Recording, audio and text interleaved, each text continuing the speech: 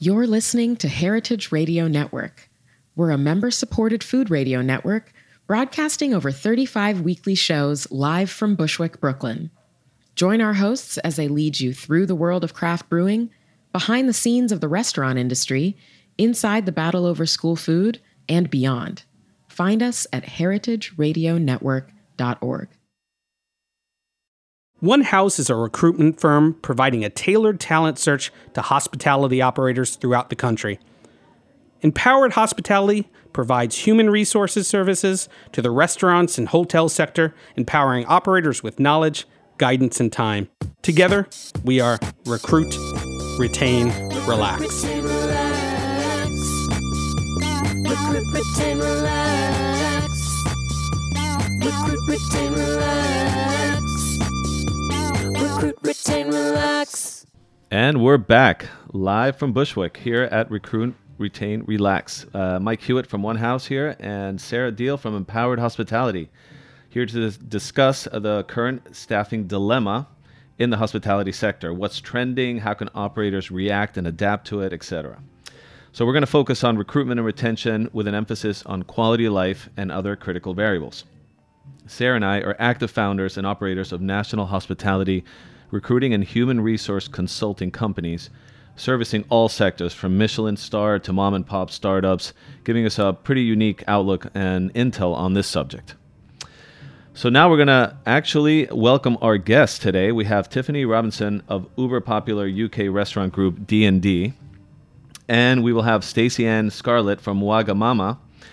She's the recruitment business partner here in the U.S. as well. So two great brands coming in from the UK, the British invasion, as we call it. And we're gonna kick things off with Tiffany from D&D, right? Incredible openings recently at Hudson Yards and obviously back at Time Warner as well. So yeah, definitely making a big splash here in New York, starting things off. I guess just to kick it off, we were just discussing if you could kind of share a little bit about that intersection between marketing and recruitment, which I think is pretty relevant to your position at D&D. Just give us a quick... Yeah, absolutely. Thank you for having us on today. I'm marketing director for D&D, and over the past couple of years, we've really sort of turbocharged as such marketing, and creating our people brand.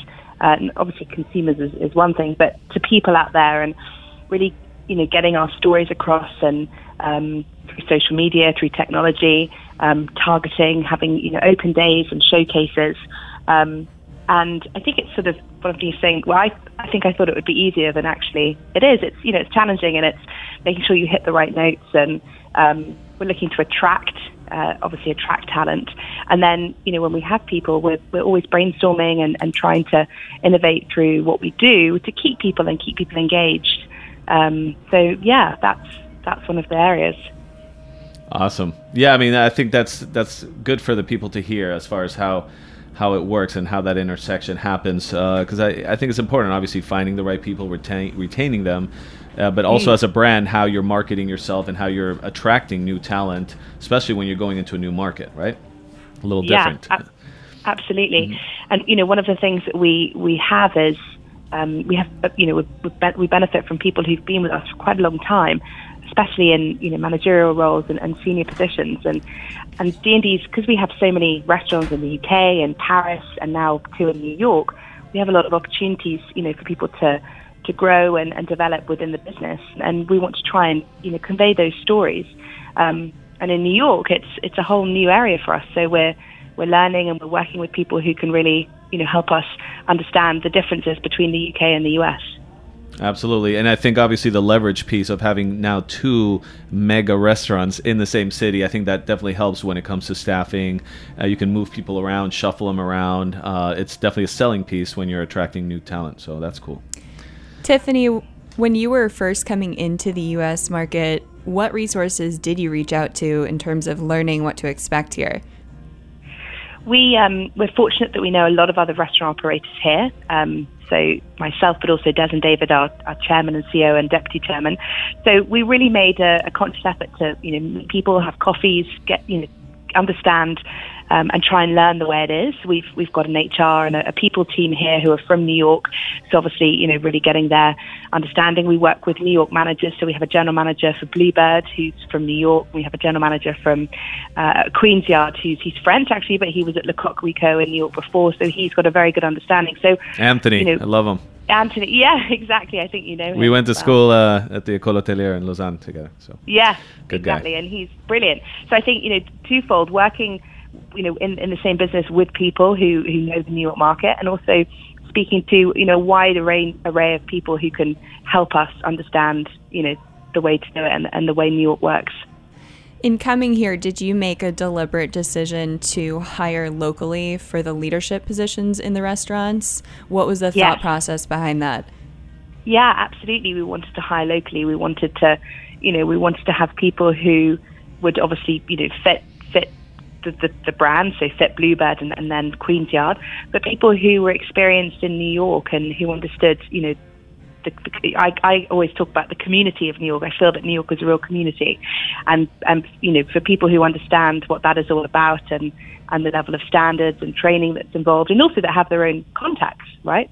So Anthony at Queen's Yard, for example, has brought, he's filled his team with people he's worked with or he's met or he's been recommended with, and that's something that we could really only get by working with people locally on the ground. And what about conversely, bringing people over from London? Did you sprinkle in some key team members that you felt brought the culture with them from D&D overseas?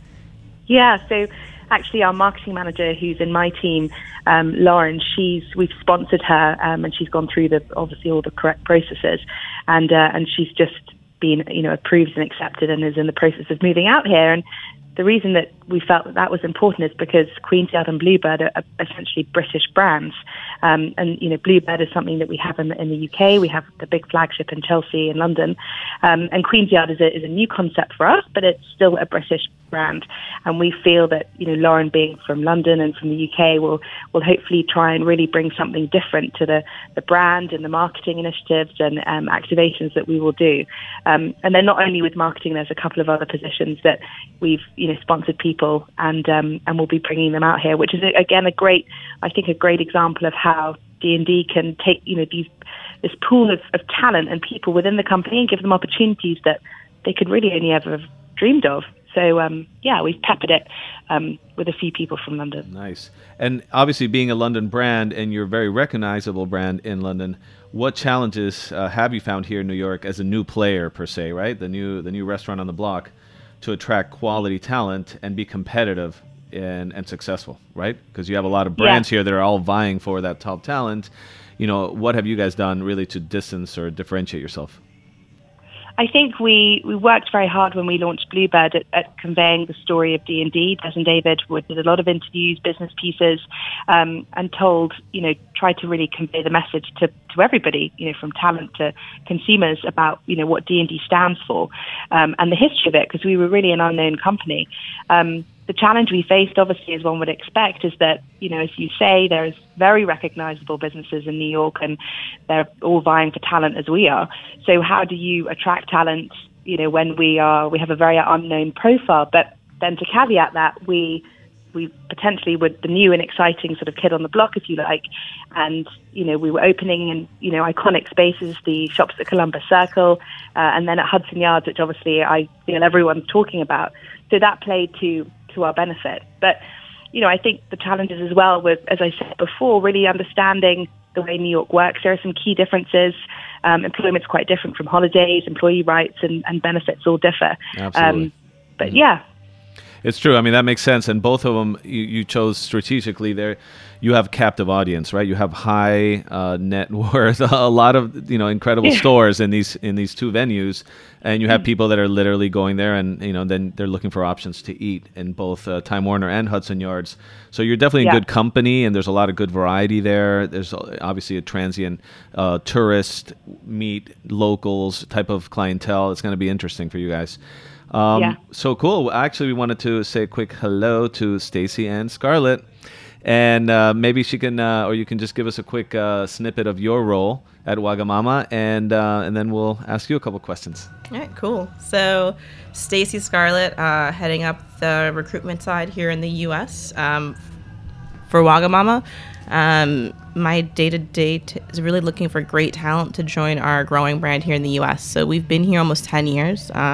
Started in Boston when we first came here. We've now expanded to 6 sites.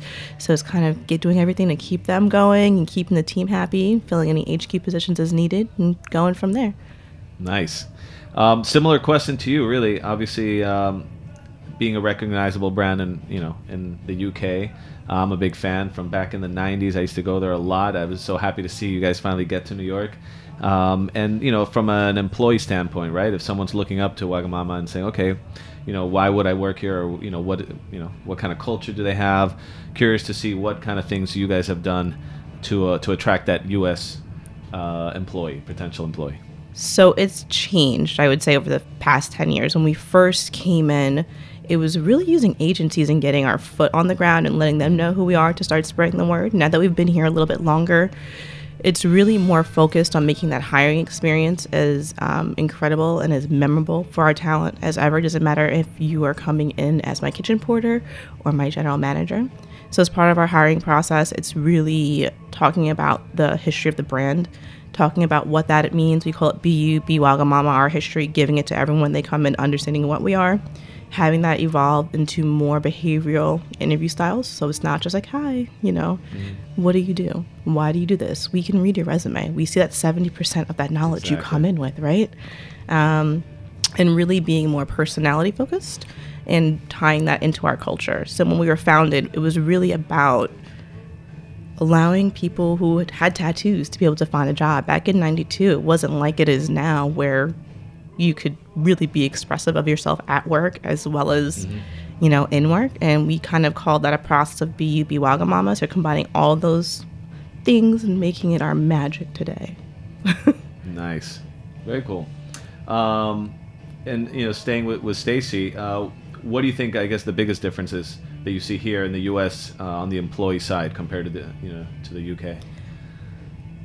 If there anything like jumps out at you, like, wow, I think I'm biased. So I'm from New York, so I'm very biased. I think the New York market is very tenacious and ever changing. So it's more for us to keep up with the needs of the new generation of people walking into hospitality. Also, it's your type of worker. In the UK, they're more contract based. So that you're going to have these people no matter what for the next year to 2 years versus in the US, we're at will, right? Totally. So if we're not doing our job in this competitive marketplace to keep them happy, they're going to leave us for the guy next door. It's true. It gives a much more pressure to the employer to really grab onto these people. Exactly. And let's not even get on the millennial trip. If we start talking about that again, every show we talk about the millennials. We're not going to blame anyone. But definitely the commitment level, and you're right, at will, big difference versus annual contract and things like that. Obviously New York City, right, Manhattan being a great testing ground for cosmopolitan cities in the U.S., right, as far as expansion goes, but totally different animal than going to rural America, right, or somewhere else. So where else do you see the brand moving, here in the U.S., and how do you think that's going to affect the recruitment strategy or plan? So that's actually something we are looking into now. So we were recently bought by a restaurant group called TRG. They're pretty big over in the UK. They own Frankie and Benny's and a few other concepts. And so currently we're actually going through our strategy right now, answering that $1 million question. I definitely think we're going to continue probably very similar to what they wanted to do, which is continue to go to different cities and really growing the brand. The goal really is for us to be as big here as in the UK. It's just more space to cover. Got it. So major, premier markets, I guess, big cities versus secondary or tertiary. They're probably going to diversify the strategy a little bit because we've definitely had some learnings. But again, we're figuring it out now. It's like when mom marries a new person, it's going to be great, but you got to get to know each other first and make that strategy work and make it happen. True. Same question for Tiffany. D&D, obviously, right? We talked about where D&D has started off here in the States in big mega complexes, right? Multi-billion-dollar shiny buildings. Do we see D&D moving into, smaller markets? Obviously you need the volume, you need the sophistication level for some of these brands, but how do you feel about that? Yeah, we're absolutely looking at expanding, and our business will remain the same in the sense that we'll look for iconic buildings or places in iconic spaces, which is really very much the DNA of D&D in the sense that it's about beautiful restaurants and great places, and very much design focused. There are opportunities already coming towards D&D, opening other things in New York and further afield in the US. I think the priority for us is, we've just opened Queen's Yard last week, is to make sure that Queen's Yard and Bluebird, Queen's Yard opens, positively and focus on those two for the time being, and certainly, watch this space as to what will happen in the future in the US. Beautiful. The walk before we run technique. That's good.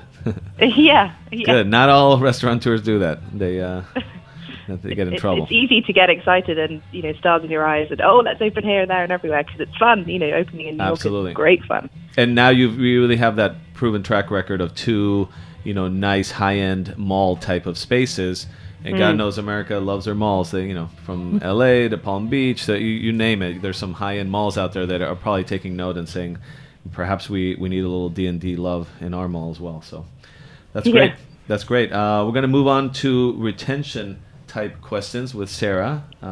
Take it away. Yeah, thank you. So, Stacy, I'm curious. We had talked a little bit with Tiffany about how they researched, how D&D figured out what their employment branding would be like before they moved into the U.S. by talking to local restaurants, partners, colleagues that they had here.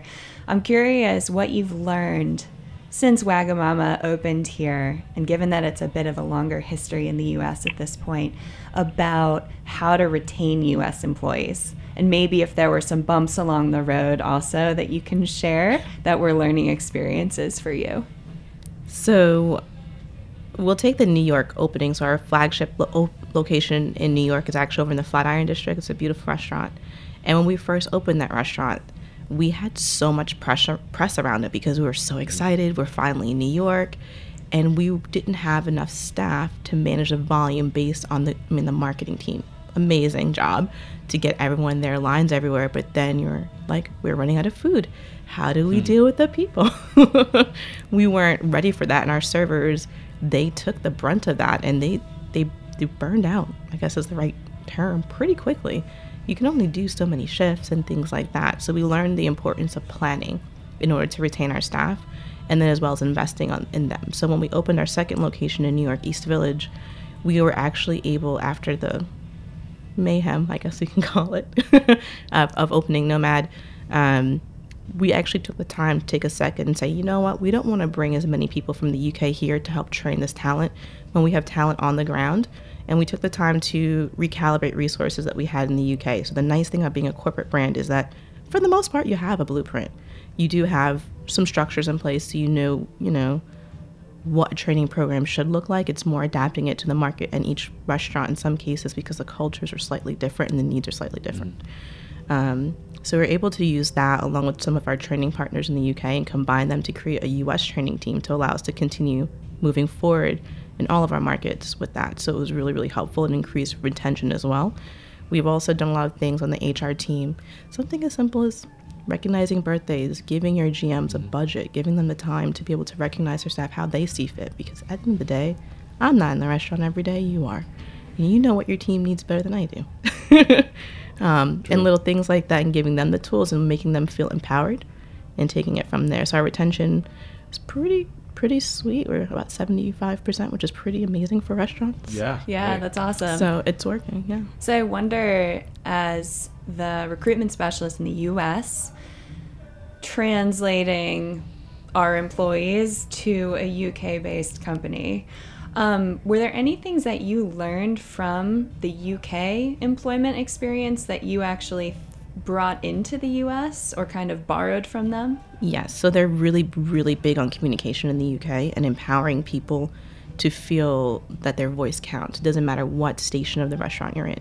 At Wagamama, we call it Kaizen. So basically, we believe that you should try and do one thing better every single day. Japanese constant improvement. Exactly. And so we really put that into the culture from even when you come into a recruitment day, just learning about what we are and how it works, and your offer letter through your orientation, they call it induction, all the way up through. So, for instance, servers see their influence working, whether it's, hey, we need pouches that are a little bit wider to hold our pens, and being able to speak that. Or we had a bartender that was actually able to help make a drink that was almost featured on the menu. So it's things like that, empowering the team. And working in the US, I think sometimes we forget that the people doing it every single day, they are experts. And working with the UK team and them really fostering that culture of just continuous change, and it's okay if you make a mistake, just find a solution, was really, really big, I think, in helping us be more successful with retention here. Nice. That's been a trend that we've talked about before, as far as having people be heard, or the feeling that, hey, my voice and my opinions matter, and directly tied to retention, right? Especially with those lovely millennials. Oh, you said it. Here we go. Tiffany, how about you? In your first year of operation here in New York, what have you learned that works and what have you learned that doesn't work? We have learned that certain things that we've tried to bring over, sort of initiatives, if you like, from the UK, we have learned that we need. So what I mean by that is we have a great internal learning culture and development programs in the UK. So we do a lot of. We've got a RISE program, we've got managers in training program, and we try to sort of bring those across quite quickly when we open Bluebird and try to implement them. But actually, you know, we needed to tailor the programs, if you like, to the staff here and understand that engagement, you know, falls slightly differently. So we have, you know, we've sort of slightly paused on that, and when we've got Queen's Yard open, which is, you know, it is open, but in the next couple of weeks we're going to really revisit our initiatives that we do around training and learning, and use the two pools of staff in the different restaurants to implement some new development opportunities in terms of, you know, managers in training. You know, we've got a program in the UK called RISE, where you take people from full positions, but they spend a period of time in all sectors of the business, from, you know, the financial piece, the marketing piece, the events and sales piece, the kitchen, and we want to do that here, but we just need to sort of understand the best way to do it that's relevant to the way people work here. Right. And who in the U.S. is championing the training program? Is that something that you're still navigating? As in who works for us? Yeah, exactly. Who is owning that? We have a people manager who works for D&D in New York, and then we also have our UK team who are working with him to share learnings from how we do it in the UK to best practices for New York. But we have somebody in house who does that.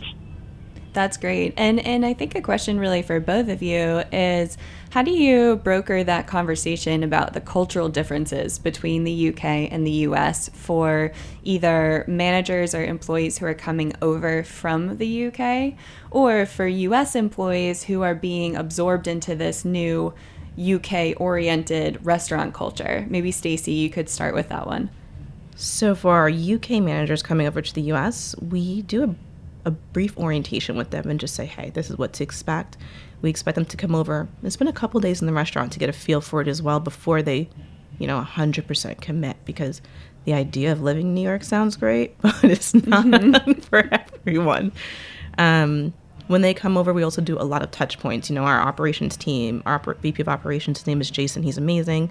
He sits with them weekly on top of their L&D person that we have here. Her name is Lori. And we have weekly check-ins with them. They have check-ins with the GM on site or whoever their training partner is going to be.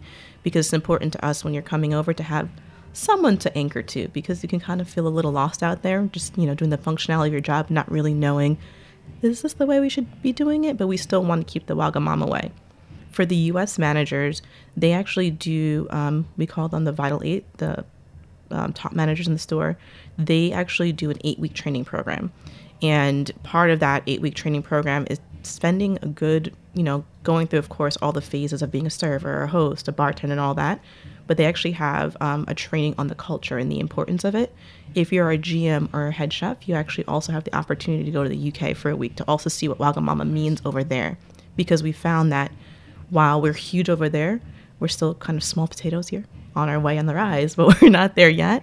And so it's good to see the brand in its full scope and get both perspectives. But we won't send them there to the end of their training, because we still want you to know what to look for, what we're doing in our restaurants, but we also want you to bring something back, because that also helps us and improve our training. And I hate to say Kaizen again, but be Kaizen and kind of keep it going. That's great. Yeah. Tiffany, how about from D&D's side, how do you approach that cross-cultural translation? there's a lot of similarities actually to what Wagamama are doing, what Stacey said. So we absolutely, people who join the teams in the US, we send them to the UK to really immerse themselves in our businesses over there, relevant to the roles that they're taking on here. And we had a floor manager for Queen's Yard who was with us at one of our restaurants in the UK. She arrived yesterday morning, and she came up to me and said, "Hi, so good to see you. I've just arrived." And her first day yesterday was spent really immersing herself into the Queen's Yard business. So she spent time in each. She obviously has a full orientation plan, obviously, but she spent time in the kitchen, working with the girls at the front of house who are taking all the reservations. We have a cafe at Queen's Yard. She worked in the cafe a bit yesterday, and that will continue over the next couple of weeks. So she really has a complete 360 of the business, and also of the different types of people at Queen's Yard who are coming into the space. You get a different crowd who are coming into the cafe, a different crowd in the kitchen, and obviously a different crowd in the bar and the dining room. So really immersing people who come out from the UK to the US and the businesses out here. And we will promote them going out, going to see other restaurants, going to see bars, going to, and we will give them time to go and do that. So they understand the market. A lot of these people have never been to New York. And then, as I said, people from the US, who are joining us, in certain positions will go to the UK to understand what D&D is all about and what the restaurants in the UK do and what they do well. I'm curious, from both of your perspectives, what are some of the primary differences just functionally about employment in the U.S.? I'm thinking specifically of salaries being very different, the contract versus at-will relationship being very different. Are there other benefits? Right, private health insurance. Are there other pitfalls that were particularly challenging to you, Stacey, in just staffing the restaurants here? Yeah, so our service style is actually a little different than a typical U.S. restaurant. So typically in a U.S. restaurant, you're a host and you're only a host. You're a bartender, you're only a bartender. In our restaurants, we kind of treat our servers more as front of house team members. So they actually do all front of house functions. And it's really about giving the customer the opportunity to have multiple touch points during their meal. You don't have to be scared to order, a soda because my server looks busy, because anyone walking by can do that. And also it kind of combines with the way our food is prepared. So we're a little different in the sense that our food comes to your table as soon as it's ready. So there's no coursing of your meal. It just kind of comes when it's hot and fresh and ready, and it just kind of goes with the concept and the idea of having fresh food quickly without feeling like, you have to wait 5 hours. There's no script, right? It just right. Almost like tapas style, right? I mean, exactly. It just comes, shareable. It's all about communal dining and really enjoying your time and making that enjoyable in the way that you see fit, whether it's 30 minutes or 5 hours. We love to have you. And so in order to achieve the peak quality and essence of your food and allow the service out to meet that, that's kind of why we do it that way. But then also for New Yorkers who don't know us yet, aren't sure of the service style, because a lot of restaurants, outside of more, tapas style restaurants don't do it, they're a little confused as to why I'm hosting and busing and bartending and serving and learning all of this. And then also in New York, typically at a restaurant, you're in 4 days trained, that's it. For our front of house staff, because they're learning all the front of house function, this actually takes 10 to 15 shifts.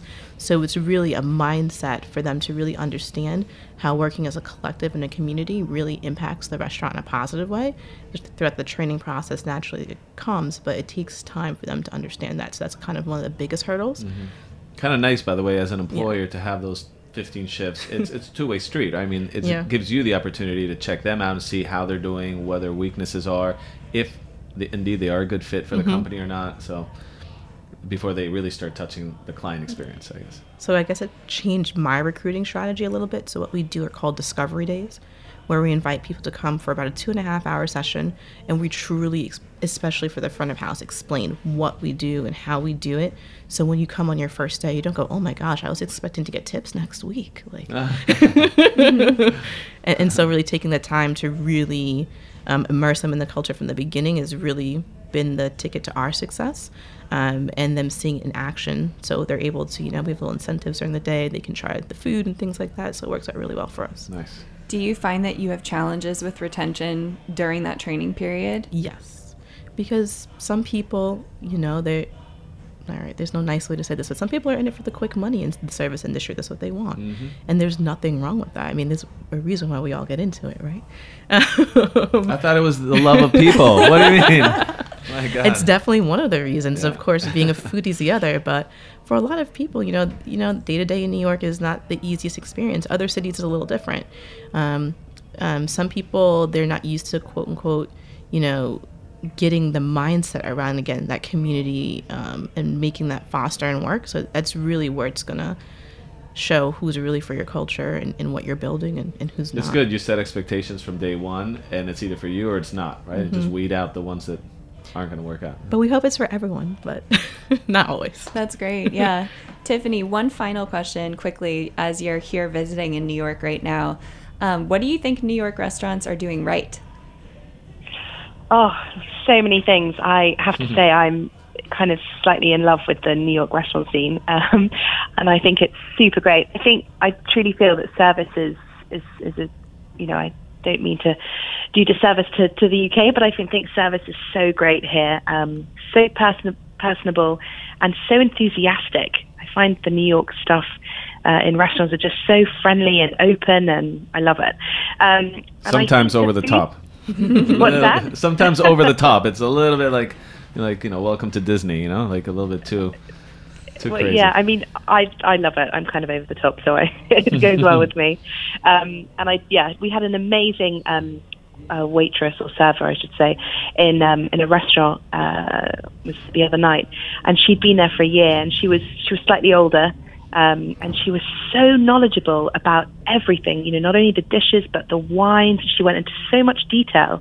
And she'd been in the fashion industry, and then she had her own business, and she decided she wanted to come out of it. And I was just very impressed with, and her, but other people, their knowledge of the food and the business and the wine and the cocktail list, which might sound obvious, but I think, that's really, really important. So, such a great thing to have. I think there's a lot of things that we, the UK, can learn from New York and the US restaurant scene. And the food, just on the food point quickly, I think, wow, so many exciting things happening, from restaurants that are just new on the block to ones that have been here there's a favorite of mine in the West Village that's been here, I believe, for about 14 years. And gosh, it feels like a new restaurant with buzz and service and food and innovation. And so I think, you guys are doing extremely well. Well, thank you. We appreciate it. You can come back anytime to visit. We are actually going to take a quick commercial break, and when we come back, we have a quick game to play.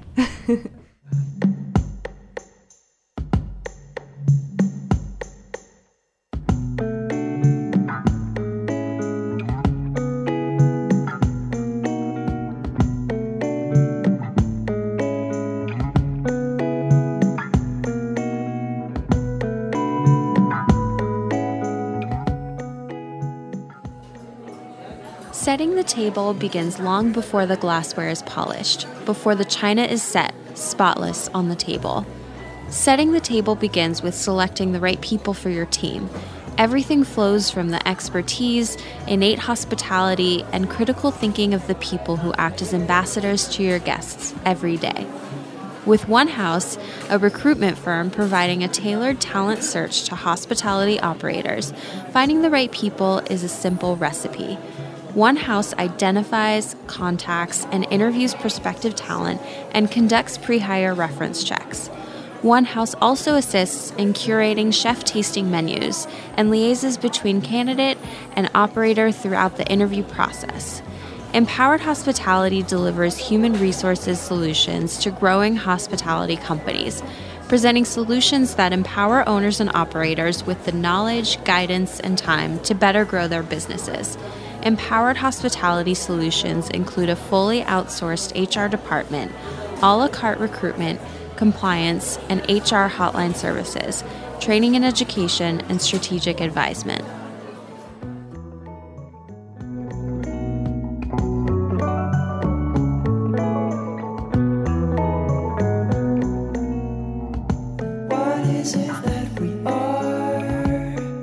And back again. So we talked about recruitment, we talked about retention, and the last R on our show is relaxation. Right? So you got to relax after a big shift, or else you're toast. We have a quick fire little challenge here of questions that we're just going to rattle off to both of you. You can just answer with one word, or you can expand as you like. The first one, we're going to go to Tiffany. The London Tube or the New York City subway? The London Tube. Oh, that was a quick reply. Any, cleaner, I just get a bit faster? lost on the subway. Yeah, or maybe the British Still. punctuality kicks in. Maybe they're on time. Yeah. Yeah. Nice. What about I you? know it better. What about you, Stacey Ann? I don't know. I love that dirty New York subway, but I grew up with it, so Right? biased. You're fond. You're fond with. You love those nice little Yeah. pizza rats and all those. Love it. Just drop everything down there to feed them, keep them going. Right? Yeah, it's a whole world down there in New York. Nice. Tiffany, fish and chips or lobster roll? Lobster roll, for sure. All right. Stacey, The one at how about Viva's pretty good you? as well. Lobster roll. Yeah. Yeah. Summer's coming. Yeah. Yeah. Yeah, we're excited. All right. How about this? Football or football? So you're saying American football Exactly, or versus the soccer. real football, the one where you use your foot. My fiance is a referee, so NFL all Ooh. day. All right. Wow. Very cool. Very cool. Hard one. I would kind of say neither. I'm not a big football fan, but I'll take UK football. Yeah. Good. Good old Beckham. Nice. Yes. Always Beckham. How about a little bit of a royal question? Are you a Meghan or a Kate? Oh, who's your bestie? Right, two different profiles there. Tiffany, what do you think? My bestie is Kate. She's born on the same day as me. We share nice. a birthday, so it has to be. No gotta be. arguing with that. Right? No. So Prince Harry is my favorite royal. Sorry, Prince William, but going with that. Yeah. Meghan. All right. I think the responses to that question were the most passionate of any of Pretty the much. questions. No, I mean, there's two types of people in the world right now, right? You're either Meghan or contentious. Kate. I mean, it's pretty tight. I don't know how tight they are together, but anyway. And then the last one, a recent surprise culinary destination. Where have you been recently that maybe you weren't expecting, that you were like, wow, this food is really good over here? Start off with Stacey Ann. So I was in Hawaii in January, and we went. Oh my gosh, Mama's Fish House. From the name Mama's Fish House, you don't really think it's going to be anything crazy, but I was like, oh my gosh, you have a reservation there. You're so lucky. We were in Maui. I didn't understand. I just went to open table and got really lucky, apparently. One of the best, freshest meals I've ever Nice. had, to the point where you know you're full and you should stop eating, but you keep trying because you just don't want to stop the experience. Wow. Did Yeah. Mama come out to say hi? Did she? No, is they- there a Mama? Not anymore. But it's just a native Hawaiian restaurant. It's just the flavors, and it was new to me. I'd never been there before. So just that kind of experience with the seafood and things like that. I'm Caribbean, so I'm used to fresh seafood. Nice. But it was just... Really good. If you ever go to Delicious. Mama's Fish House in Maui, you have to do it. If we get lucky, right? It's like getting into French laundry. We're going to add it to the list. Nice. And Tiffany. I went to Oslo, actually, in Norway a couple of months ago, and was expecting open sandwiches and Lots of dill. shrimps. A lot of dill. But had a really good meal in the centre of Oslo at a restaurant called Kettler. And it was slightly Mexican-inspired with Norwegian and Scandinavian flavours.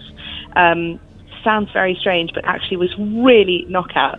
And I sensed a little food scene developing in Oslo. So, yeah, that was a nice surprise. Definitely. That's definitely on my short list, too. I'm going to take a little spin after Copenhagen and maybe hit Oslo and kind of do the whole Nordic thing. But you're right, your preconception of what you expect there, and then suddenly you're surprised. You're like, wow, this food scene's actually surprisingly good. Absolutely. Very yeah, cool. totally. Awesome. Well, again, that's just like a quick, relaxed questions. We want to thank both of you, obviously, for being here and taking the time out of your day. Busy, both of you, with a lot of expansion and openings, etc. So thanks, Tiffany from D&D and Stacey Ann from Wagamama for their unique Thank you. insight and outlook on UK-US hospitality trends, and for visiting the Heritage Radio Network studio here at Roberta's in Bushwick, Brooklyn. Definitely want to thank our sponsors, right? Why not? One House and Empowered Hospitality.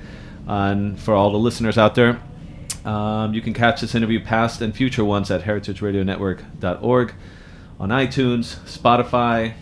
It's all out there. So thank you, guys. Thank you Appreciate it. both. Thank you so much.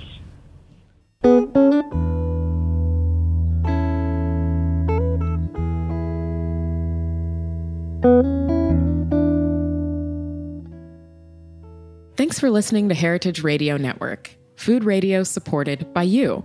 For our freshest content and to hear about exclusive events, subscribe to our newsletter.